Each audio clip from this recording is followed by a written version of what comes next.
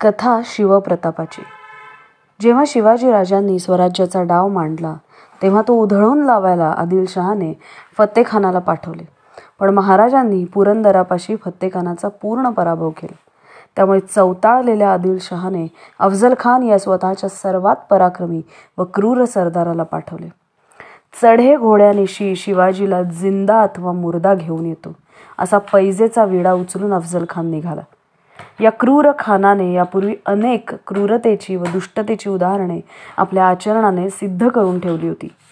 त्याने कर्नाटकातल्या शिरेपट्टणच्या कस्तुरी रंगा नावाच्या राजाला भेटीला म्हणून बोलावलं होतं आणि धोका देऊन ठार मारलं होतं. यानेच शिवाजीराजांचे पराक्रमी पिताश्री शहाजीराजांची विजापुरातून अपमानकारक धिंड काढली होती. यानेच शिवाजीराजांचे वडील बंधू संभाजीराजे यांना दोघेही आदिलशाहीतर्फेच लढत असताना ऐनवेळी एकटे पाडून मरू दिले होते. हे कमी की काय म्हणून आपल्या 60हून अधिक बायकांना ठार मारून हा स्वारीवर आला होता. अशा रीतीने स्वारीवर आल्यावर त्याने तुळजापूर, पंढरपूर इथल्या मंदिरांवरही हल्ले करून तिथल्या मूर्ती फोडल्या होत्या.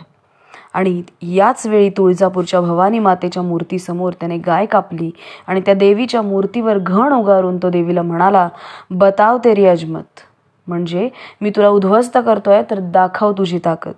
बस ही ताकद त्याला दाखवायचीच असे शिवाजीराजांनी ठरवले.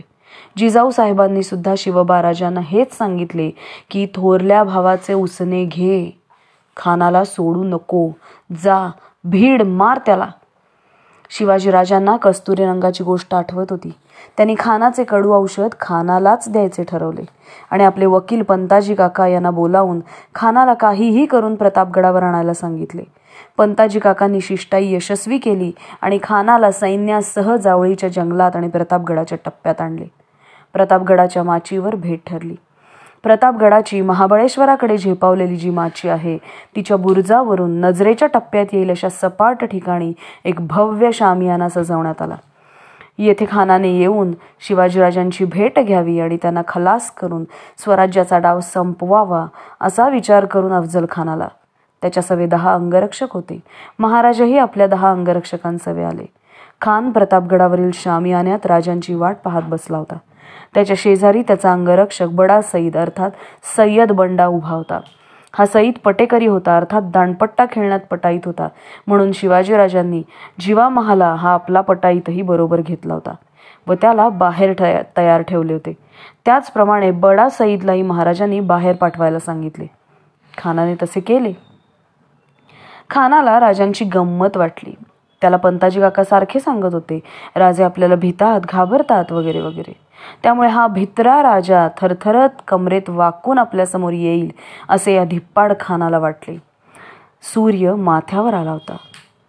सर्वांप्रमाणे त्यालाही या भेटीविषयी उत्सुकता वाटत होती आणि शिवाजी महाराज शामियान्याचा पडदा दूर सारून ताठ मानेने आणि तीक्ष्ण नजरेने त्या नराधमाकडे पाहत आत घुसले.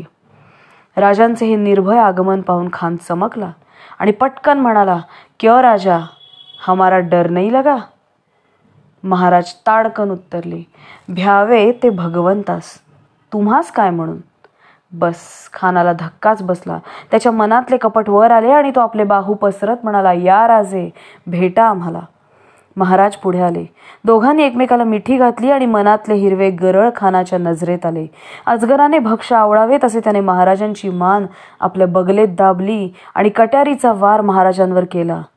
खर्र करून आवाज झाला. महाराजांनी आपल्या मंदिलाखाली जिरटोप घातला होता आणि अंगरख्याखाली चिलखत घातले होते. या चिलखतावरच खानाची कट्यार खरखरली. त्याचं हे कपट पाहताच राजांनी कमरेला लपवलेला बिचवा आणि वाघनखे काढली आणि बिचवा खानाच्या पोटात खुपसून दुसऱ्या हाताने वाघनखे पोटात खुपसून खानाची आतडी बाहेर काढली. या अल्ला, दगा दगा असे खान ओरडला. ते ऐकून आत आलेल्या सय्यद बंडाने पट्ट्याचा वार राजांवर काढला, पण तो वार आपल्या अंगावर घेत जीवा महालाने आपल्या पट्ट्याने सय्यद बंडाचे तुकडे केले. आणि यावरूनच म्हण पडली, होता जीवा म्हणून वाचला शिवा. पण संकट अजूनही संपलेले नव्हते. खानाचा वकील कृष्णाजी भास्कराने शिवाजीराजांवर वार केला, पण तो आपल्या तरवारीवर घेत महाराजांनी त्याचे तुकडे केले आणि राजे गडावर निघून गेले. तोवर इकडे महाराजांच्या 10 अंगरक्षकांनी खानाच्या 10 अंगरक्षकांशी जुंपलेली होती. पण स्वराज्याच्या 10 वाघांनी शत्रूचे 10 वीर कापून काढले.